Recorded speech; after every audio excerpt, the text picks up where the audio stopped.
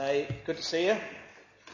There's an outline there that's got the passage, a little song that we won't sing together.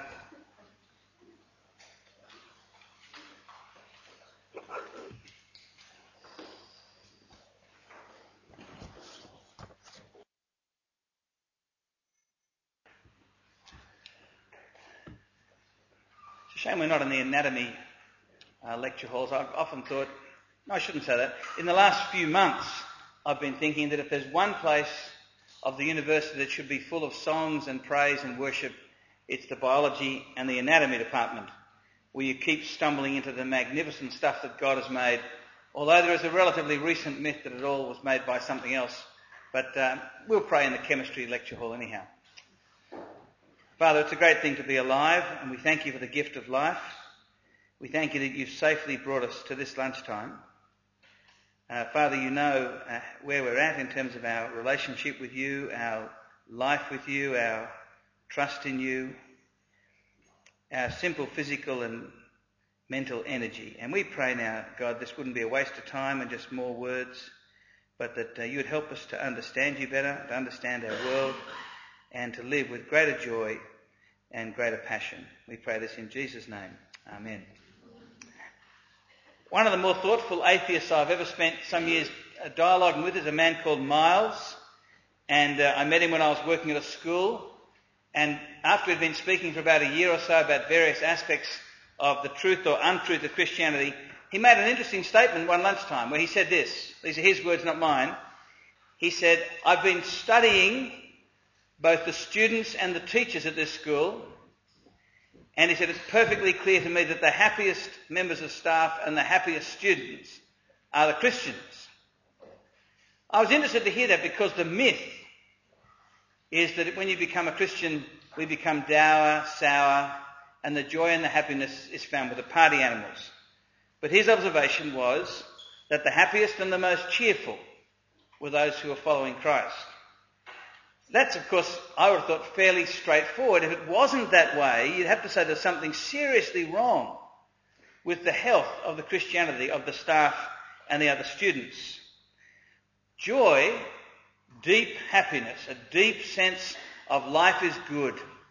Things are going to go out well from here. Joy grows from hope. Viktor Frankl is one of my favourite writers from the 20th century. Did an awful lot of his intense thinking when he was in a concentration camp. He's Jewish, was run by the Nazis. He lived through about 3 years of that and then was released and then continued to practice as a psychotherapist for many decades.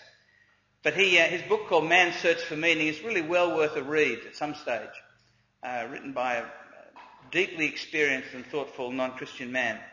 One of his statements that is often quoted is that man can only live by looking to the future. Man can only live by looking to the future. All of us do that.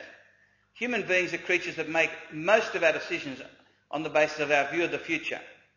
We mightn't think of it consciously. Even if our view of the future is only the next 5 minutes, we decide what to do now fundamentally on the basis of what we think is coming and how what I do now will impact on what's coming. Some of what we do is because of what we've promised to do. But sometimes we'll even work out whether or not we should keep our promise, as if that's ever a question, on the basis of how it might work out for us in the future. And certainly a person's emotional state is determined by our view of what's coming. So of course you'd expect Christians to be cheerful and optimistic because they've got such a clear and positive view of what God has in store for us. You lose that if that just becomes a technical thing that you kind of believe because you're Christian. Like I used to believe about the love of God. I kind of believed it but didn't know it in any way, shape or form.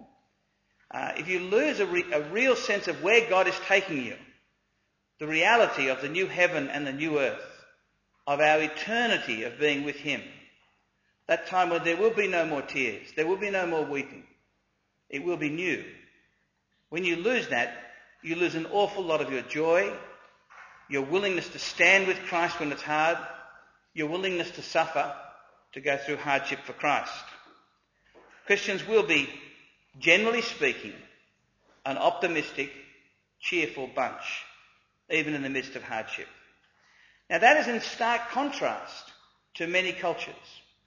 Even in our own culture that tries so hard to stay happy and is constantly trying to invent new ways to divert ourselves so we don't have to think. Even our culture's got a number of expressions that show that really at a deep level rather than a superficial level, we're not all that happy. Life is not fundamentally optimistic. You can see it in our enormous problem with depression, in the growing problems that we have with anxiety. But you can see it in some of our expressions. These two I've seen on different t-shirts.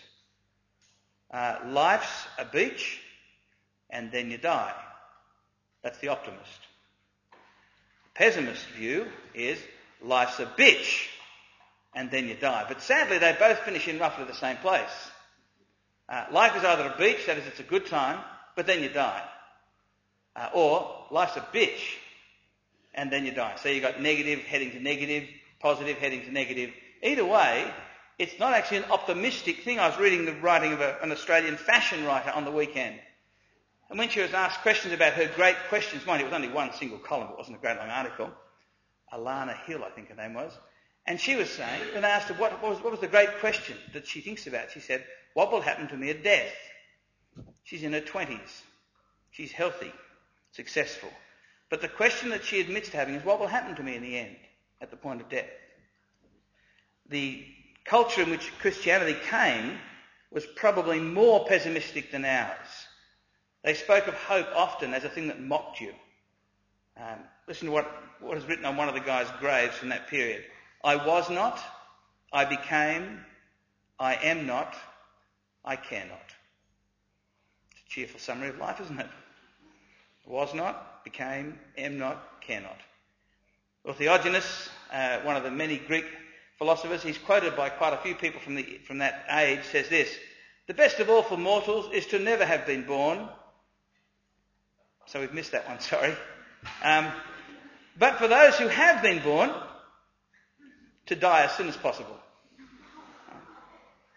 Because in the end, that's where you're heading. Life's full of pain. It's fundamentally not all that cheerful. Even you see a movie like Match Point, which has got some nice bits and pieces in it, but fundamentally what that movie's on about is that your life is really determined by luck. Work all you like. Try as hard as you can. But so much of your emotional happiness, so much of your health will just be a question of luck. And that's not a cheerful perspective. But if it's true, it's best to be faced. Now, of course, Jesus speaks an awful lot about the future. Some suggest that 1 in every 15 of Jesus' words is about the future, the return, his coming back. Let me read to you, and you've got it in front of you. The words of a hymn. We had a few people at our church who went off to plant a church at Pyrmont. And on the last service that they were with us in the morning, we had a bit of a farewell and a bit of a send-off and a bit of a commissioning. And I said to one of the ladies, I said, have you got a favourite hymn you'd like us to sing? And she mentioned this hymn which I'd never heard of. I won't sing it to you, although it's got a great tune which goes with the sort of dignified word. Listen to the view of the future. Great God, what do I see and hear? The end of things created. The judge of mankind doth appear on clouds of glory seated. The trumpet sounds, the graves restore, the dead which they contained before. Prepare my soul to meet him. The dead in Christ shall first arise at the last trumpet sounding, caught up to meet him in the skies, with joy their Lord surrounding. No gloomy fears their souls dismay. His presence sheds eternal day on those prepared to meet him. But sinners filled with guilty fears, behold his wrath prevailing. In woe they rise, but all their tears and sighs are unavailing. The day of grace is past and gone. Trembling they stand before his throne, all unprepared to meet him. Great God, to thee my spirit clings, thy boundless love declaring. One wondrous sight my comfort brings, the judge my nature wearing. Beneath his cross I view that day, when heaven and earth shall pass away, and thus prepare to meet him. An enormous number of the expressions in that song come from 1 and 2 Thessalonians. But that was the future which the apostle had taught, that he had preached when God brought them to that part of Greece. But they've got a problem. I suppose you don't tend to write letters unless there's some sort of a problem. I heard an author the other day, an Irish author, saying there'll be no writers in paradise. Because he said it's only when you're irritated by something that you tend to write. And you only tend to get letters in the New Testament when there's a problem. So the apostle has written to this baby church. He's really excited about them because they've got faith that's growing and love that's growing. But he comes in chapter 2 to the real heart of the problem for these guys. And it's an important one. The particular shape of it, I want to suggest, you and I probably won't have, but we'll have other ways in which these challenges will come to us. Look at verse 1. Now, concerning the coming of our Lord Jesus Christ and our being gathered to him, we ask you, brothers and sisters, not to become easily unsettled or alarmed by some prophecy, report or letter, supposed to have come from us, saying that the day of the Lord has already come. Don't let anyone deceive you in any way. So you see the problem here, the issue. This is a standard way that the apostle begins a new topic. Now, concerning two things, or it's one thing with two halves, the coming of our Lord Jesus. This uses the other great word the New Testament uses to speak of the return of Christ. One is the revelation of Jesus. Jesus is here present with us today. Present but not visible. On that day he will be inescapably visible, both to those who pretend that he isn't and to those who long for his coming. He'll be visible. This is the word, the coming of our Lord Jesus, often used of when the emperor would come. It's this where he would turn up, often well announced, so you could, clean up the litter and stuff like that and paint the buildings. The coming of this great, majestic, imperial person. So he says, now concerning the coming of our Lord Jesus Christ, and what goes with that, we know this from 1 Thessalonians 4, and our being gathered to him. He will come, and we will be gathered together to be ever with him. He says, we ask you, brothers and sisters, not to be unsettled or alarmed, not to get in a flap, is the sort of way it's speaking.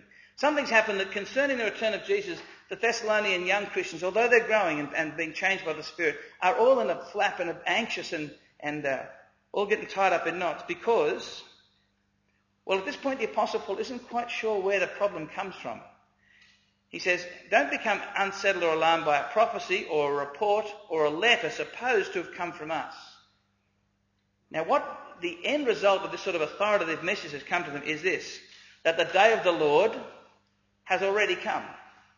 The day of the Lord is just another way of speaking about the return of Jesus when it will be his day, inescapably. So they've heard from a source that they trust that the day of the Lord has already come. He's already returned. He's already come back to earth. And this is causing them all sorts of, concern. They're puzzled. If he's come, it shouldn't be like it is now. And yet, well, where have they got this crazy idea from? Well, the apostle doesn't know, but he suggests three options. One is a prophecy. Someone in their meeting has felt led and prompted by the Holy Spirit to say something. Something where they sense that this is what God wants them to say. The Spirit speaking through them. And as we know from the Bible, sometimes the prophets are right and sometimes the prophets are wrong. But here there seems to be a deceitful spirit. That's why the Bible says test the spirits. And this spirit has said, he's already come. The Lord has come. That would be good news in one sense. Or maybe they've heard a report. Someone said, I was talking to the Apostle Paul in Athens or Corinth, and he said Jesus has already come. Or maybe they've actually received a forged letter. That's why he says, so unsettled by a prophecy, a report, or a letter supposed to have come from us. And this possibility that there's been a forged letter, who knows who would write it and why they'd write it, to unsettle this group of baby Christians that have been persecuted. In order to sort of deal with that possibility, at the bottom of the page I've put you the last couple of verses of the letter. This makes sense. This concern the apostle has that maybe there's a forged letter from him. 2 Thessalonians 3:16 at the bottom of your outline there.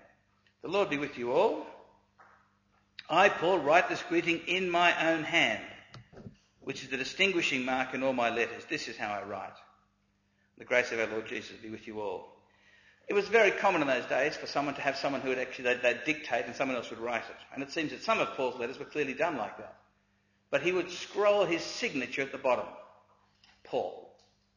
So he just draws attention to it. I write this letter in my own hand. He's saying, check the signature. This is not a forgery. Either way, these poor young Christians have got this weird message that rather than waiting and hoping, Jesus has already come. Now that might seem crazy to us, but if you look at 2 Timothy chapter 2, he'll speak about people who have a gangrenous teaching that really damages the church. And what is it?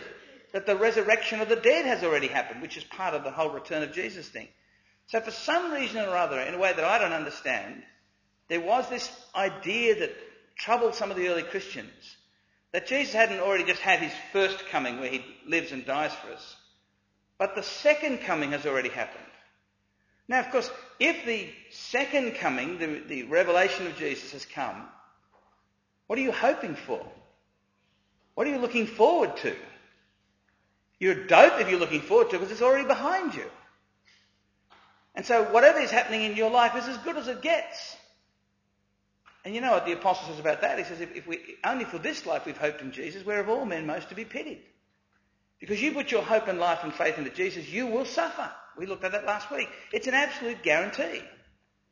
You will experience hardship in your life as a Christian that you wouldn't have if you weren't Christian. Now, at the same time, you'll avoid a truckload of suffering. But he says, this is a troubling thing because you're not going to live the life of hope. You're not going to enjoy the calm and the cheerfulness and the confidence and the courage unless you understand that this short life of suffering is soon to be followed by a long and eternal weight of glory. So that's what's happening. They've not been forbidden to speak about the second coming, as we looked at last week in some places. They haven't forgotten about the return of Jesus, as might happen to you or me. They've got a sort of authoritative word saying it's already happened. When I worked as a bus conductor for 9 months, it was good fun. In the good old days of bus conductors. And it was a high-stress occupation. And you could get fined if you did things wrong as a bus conductor, or a bus driver in particular. Particularly if you went early. Particularly by the end of the day, you were keen to get early because the quicker you get to your last run, you roar off home to the depot, you get home early. If you were busted by the bus inspectors, and they used to hide behind trees, it was ridiculous, trying to nail us. And if you were caught a minute fast, you could be fined. But you never, ever, ever got fined if you were late. Because the logic was this, that if the bus timetable says the bus will be there at 8:10 a.m, you have a right as a member of the public to get there at 8:10 a.m. and not to have missed it. So the bus can't get there early, because nothing more frustrating than waiting for something that's already happened. Right? For me, that's the tragedy of being Jewish. For the present religious Jews who are still waiting for the Messiah to come. You can feel the tragedy of that, can't you? Because the Messiah has already come. That is, if Jesus is not a liar who claims to be the Messiah. But to be waiting for something that has already come, don't be. You'll quickly enough give up on that.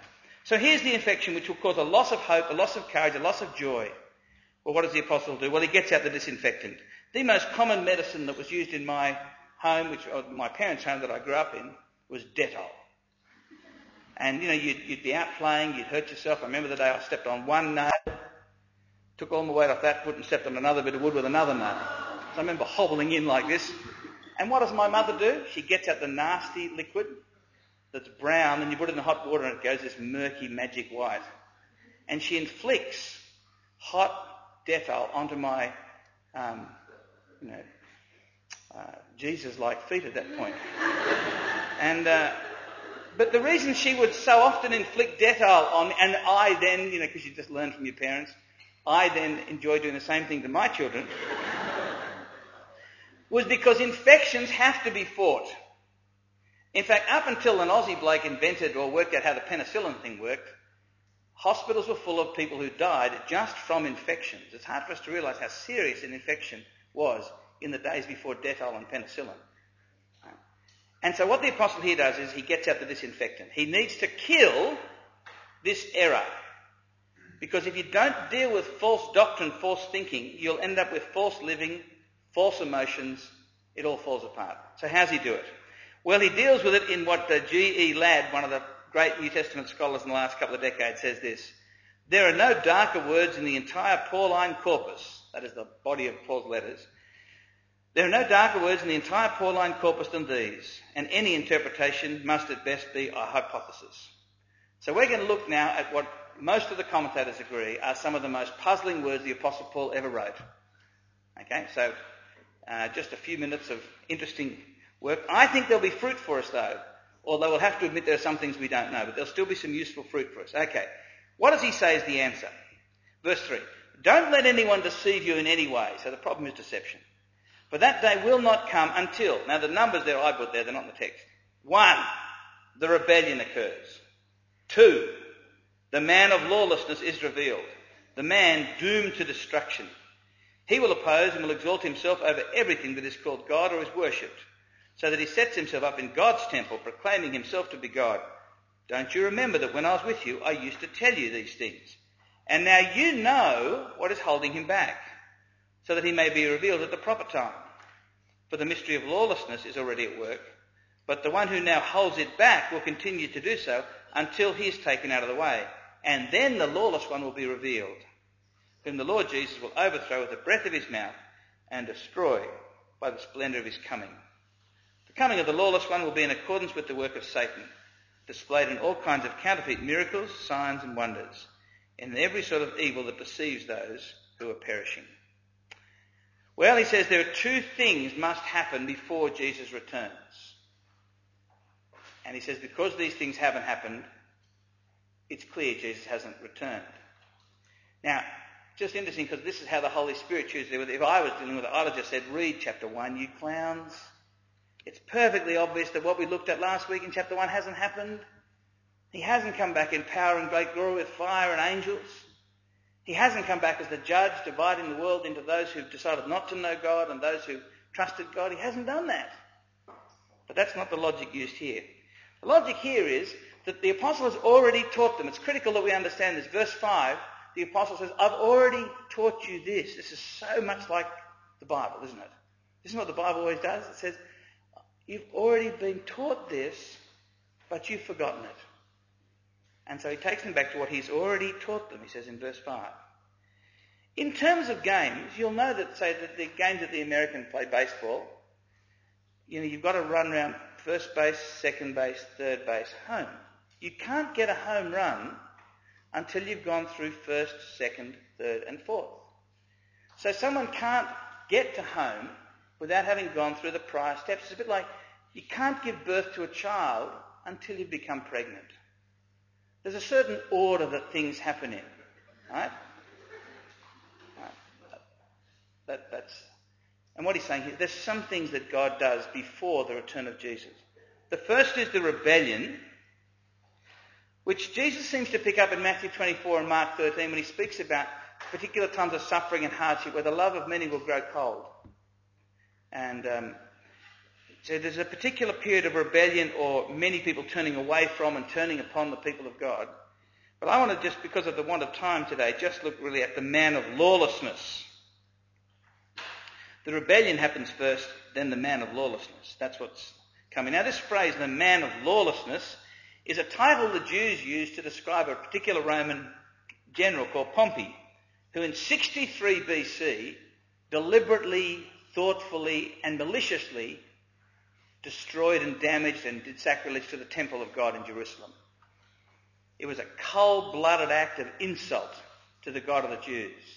And he was known in some of their writings from around that period as the man of lawlessness. It's a terrible description. If Jesus is the man of God, the incarnation of all that which is good and true and beautiful and eternal, this guy is the very incarnation of evil. Ugly, brutal, dangerous. He is lawless. That's his character. He shows no respect for the law of God. Not like many of us as Christians, we find that we break the law of God. We seek to keep it, but we acknowledge ourselves to be under the law of God, but we have trouble sometimes keeping it. This guy acknowledges no law at all. That's his character. His destiny is there that it says in verse 3, he's doomed to destruction, or he's called the son of destruction, which is a Middle Eastern way of saying his very nature is to be destroyed. Everything about the lawless people here and the man of lawlessness screams out and will eventually be answered by destruction. His destiny, his end, is that he will be destroyed, which is good news, isn't it? Because we're going to look at someone who's fairly scary, but we know he's a loser. Right? Short-term victory, ultimately defeated. His character is lawless, his destiny is destruction, his policy or his method of working is utter unbridled pride. The sort of arrogance that would shock even some elite athletes. Because the way that he speaks is just extraordinary. It's all based on Old Testament stuff. Ezekiel 28, Daniel 11. In fact, there's a whole lot of quotes from Daniel 11, where this lawless one will say he will exalt himself over everything that is called God or is worshipped. He sets himself up in God's temple, proclaims himself to be God. Extraordinary. He will oppose all forms of human religion. Everything that anyone has ever regarded as sacred, he says, it's all rubbish, it's all about me. I'm God. So whether or not he literally means he sets himself up in the temple, and whether or not that means the temple in Jerusalem or the many temples in Thessalonica, we don't know. It may just be a metaphor for someone who says that by his words and his deeds, he puts himself where only God should be and talks himself up. Well, strangely, I don't think many people do that except as a joke now. But it was actually done in the ancient world. I think it was probably because they had such small views of God that it was perhaps possible to pretend that you were God. So Octavian, the Roman emperor, changed his name to Augustus, which comes from the root word meaning that which is worshipped. So he actually gives himself a name, the worshipped one. And then his father, Julius Caesar, was allegedly divine. In fact, there was a major temple in this town of Thessalonica devoted to the divine Julius Caesar. Caligula, who was a particularly unpleasant little Roman emperor, was very keen on the idea of him being God. In fact, at one stage, again, to sort of irritate the Jews, he sent an order to the local authorities that his own image should be set up in the Holy of Holies in the temple, just to really upset the Jewish people. The local authorities sort of played a bit of administrative slowdown, and they managed to, because they knew if they did this, all heck was going to break out. So they were a bit slow to do it, and then thankfully Caligula was, well, if you can say this, thankfully he was murdered. But so it was known for people in those days to actually say, I am God, I should be worshipped. And that's what this man is. This man of lawlessness is going to put him where only God belongs. And therefore he's going to cause all sorts of grief and suffering for anyone who believes in God and takes God seriously. That's his policy. But his power is interesting in verses 6 and 7. This is perhaps the most complicated part. We won't spend too long on it because it would just be a waste of time for us. Now you know what is holding him back. So here's the man of lawlessness. He's ready to go. But we have this word that pops up twice here, that he's being held back. It's quite a vigorous word. It could mean being oppressed. He's being held down. Someone's holding him back. So he wants to get on the starting blocks, but there's someone, he's chained up, can't get out. And what he says to the Thessalonians is, not to us, you know what is holding him back. Now, we haven't got the faintest clue. Because we're not even sure who this particular guy is. You know, you can get the commentaries out from the library or wander up to Moore College or go to wherever you like, get some, steal them from your minister, wherever, get some. And, you can spend weekends reading about who the man of lawlessness might have been, what it was that was holding him back. There's some interesting theories, but that's all they are. But the Thessalonians knew. All we know is this, is that this great force and person of evil, the man of lawlessness, is actually being restrained until the appointed time, the time that actually God has allowed him to rear up and rule for a moment. So we don't know exactly who this person is. We don't know what's restraining him. The Thessalonians did. We don't. But what we know is that even the most powerful, evil people are actually under control. Now that is just saying what the Bible says elsewhere. Even the devil himself is on the leash from God. He can only do what in the end God will allow him to do.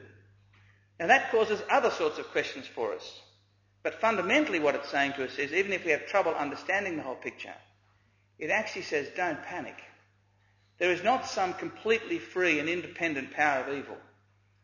Even the power of Satan himself and his expression, the man of lawlessness, is actually under the control of God. It's being held back. In verse 6, it seems as if it's being held back by some force or a structure. In verse 7, it's much more personal. The one now holding him back will continue to do so until it's taken out of the way. So how much power has this guy got? Lots. Terrifying power when he gets out. I take it this is the beast in Revelation 13. Is probably the same character. That you can read that in your leisure. Or perhaps the Antichrist. You think the Antichrist was all over the Bible because it's all over some of the Hollywood movies. The man of lawlessness is probably the same character as the Antichrist, and probably the same character as the beast. These terrifying forces of evil that are directly opposed to Jesus, to God, and therefore Christians are in trouble when they're around. We know what we need to know, which is even the evil, the most intense forms of evil, are under God's control. Then verse 8, his career is described in two movements, up and then down. Then the lawless one will be revealed. He finally gets free to do his thing, whom the Lord Jesus will overthrow with the breath of his mouth and destroy by the splendour of his coming. Jesus will just destroy him. I can't think of any living thing that I know of that I could kill just by going. I could move it to dust, perhaps, as long as it wasn't too firmly attached to something. But what it's saying here is this magnificent force of evil. And there's no Helm's Deep struggle, between God and the evil forces that goes on all night, and there's a close thing, but in the end the good guys win. Right? In fact, when you read the book of Revelation, it's almost disappointing because you get these massive armies gathering together, these horrible beasts and dragons, and then it just says, and the Lord Jesus spoke a word and killed them all. You're expecting hours of bloodshed. It's not some dualistic near thing, it's just a word of command. So he has a short career, up like a rocket and down like a stick. Verse 9. What's his method? Well, it won't surprise you when you see that he gets his power from Satan to know what his method is. The coming of the lawless one will be in accordance with the work of Satan, displayed in all kinds of counterfeit miracles and signs and wonders, in every sort of evil that deceives those who are perishing. You see, the fundamental power and strength of the devil is the lie. This is how he works in your life. This is how he has worked from Genesis 3 onward. Jesus says in John 8, he is a murderer and a liar. The way in which the devil murders people eternally, sends them into hell, is by lying. Every time you sin, it's because you believed one of the devil's lies. That is, that you will be happier in defiance against God. That life is found in disobedience. Every time you find yourself all wrapped up in worry, unless you've got a serious medical condition, sort of an anxiety condition where it's a little different. If you're the ordinary sort of mug punter like I am, and you find yourself in periods of terrible anxiety instead of periods of joy and trust, even in hardship, it's because you are not believing the truth of God, you are believing a lie, which is that things are out of control, that your father might not look after you. Your father might make a dumb decision about your future, that person who you need for your happiness may not be earmarked for you, or that mark that you need in order to get might not. You can trust God. Therefore we should obey him. Therefore we should relax. The devil is a liar. I want to put an adjective like he's a bloody liar, but that probably wouldn't help all that much. But he's a really dirty liar. He's a first-class liar, but it's all he deals in is lies. When you've been a Christian for a couple of years, you'll have heard all of them, really. He's not very creative. Only God is creative. But I'm so dumb, he doesn't need to be creative. Same old lie that he used some years ago will often work with me. The devil is a liar. This guy's empowered by the devil, so what does he work in? Counterfeit miracles, signs and wonders. So don't be too impressed. Miracles are impressive, but don't be too impressed if you see miracles or signs and wonders. Because it may come from the devil. The Jews of Jesus' day in the Talmud, the rabbis, they'll acknowledge that Jesus did miracles, but they'll argue that he got his power from Satan. The presence of a supernatural sign and wonder doesn't necessarily tell you it's God. It just tells you something supernatural is there. This guy's a counterfeit, a liar, a deceiver, and that is how he does his damage. Therefore, you see, what is the answer to the problem? How does the antiseptic work? It works by dealing in truth. The answer, the place of safety, the ultimate solution from our side until Jesus destroys the man of lawlessness is to be caught up in the truth. And you remember in 1 John 2 when it speaks about the Antichrist, the only place it speaks about the Antichrist is in John's letters. It's not a big theme in the Bible. He says, you know how there's an Antichrist. He says, but I tell you there are many Antichrists have come. So it may well be like this with the man of lawlessness. There may be one last great end-time man of lawlessness, but there are probably many like that. He speaks about, in verse 7, the mystery of lawlessness is already at work. How will it work? Same way as the man of lawlessness will, by deception. And presumably the problem for these Christians here is actually part of the mystery of lawlessness. They've been lied to. Someone's lied to them, either through a lying spirit in their meeting or through someone lying about what the apostle has said. The mystery of lawlessness is already at work. Deception is at play. But we can be confident because the man of lawlessness is ultimately under the power of God and will have a very short reign, unlike us. So he's dealt with the debtor. Well, let's look very briefly at point 3 and 4. The immunisation, as I've mentioned, what is the thing that actually keeps us safe? Well, if the weapon of choice of the evil one is lies and deceit and deception, that which will keep you safe is obvious, isn't it? It's truth. And that is one of the themes in this book. It just runs through, if you have a look at verse 11 and verse 13 and verse 10. Those who perish, those who in the end will go to hell with the man of lawlessness, the devil and all his angels, as Jesus says, what's their first problem? They perish because they refuse to love the truth. They don't love the truth. They're not passionately committed to care about the truth. They're passionately committed to other things, but they're not lovers of the truth. And because of that, they leave themselves open to 1,000 lies and deceits. Clever, neat, nearly right deceptions. Because they don't love the truth. On the other hand, why were the Thessalonians saved? Look at verse 13. We ought always to thank God for you, brothers, beloved by the Lord, because from the beginning God chose you to be saved through the sanctifying work of the Spirit and through belief in the truth. Right? That's the gospel. The message about Jesus is there described as the truth. So these guys are the way forward is to be a lover of the truth. If you don't love the truth, you will be deluded. So we need to be very careful, friends, that we're not just, if you're a Christian, that you're not just someone who says, I believe the Bible is the Word of God. I believe that as Jesus says, your word is truth in John 17. That not just that we say, yes, it's true, but you are a lover of the truth. That you regularly read the truth. That you regularly expose yourself to the truth. That when the Bible is read, if it's read in the churches you go to, that you listen to that more carefully than any other thing you do in the church service. Much more important than the sermon is the reading of God's word. That you pay attention to the truth. As J.I. Packer says, we need to be people who have bibline blood. That you've drenched yourself in the scriptures so much that you read it. Sometimes intensively studying a small passage. Sometimes just reading whole books. That is the thing that will keep you safe.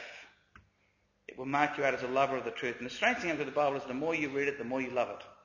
It's addictive in a good way. And it will keep you safe.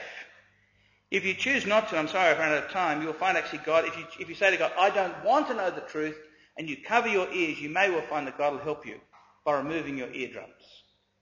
It's quite scary in verse 11. For this reason, God sends them a powerful delusion so that they will believe the lie. If when God looks at the way you relate to the truth of his gospel and the truth that he shouts to you from the creation and finds you to be a person who says, I can't see anything. Gee, I wish I knew what the truth was. I wish I could just hear the message of God. You'll find in the end God will, well, as he did with Pharaoh. Pharaoh hardened his heart, so God said, you want a hard heart? I'll help you. I'll harden your heart. That's kind of scary, isn't it? But it's taught in the book of Proverbs, it's taught in Romans 1, it's here. If a person says no to God in a cold-blooded way, they don't love the truth, they may find that God helps them. So they're no longer safe. Well, now just briefly, point 4. The concern of the writer here is that these Christians, just go to verse 16 with me, may our Lord Jesus Christ himself and God our Father who loved us and by his grace gave us eternal encouragement and good hope encourage your hearts and strengthen you. What God always wants for you if you're one of his children, what God always wants for his people is that you be encouraged.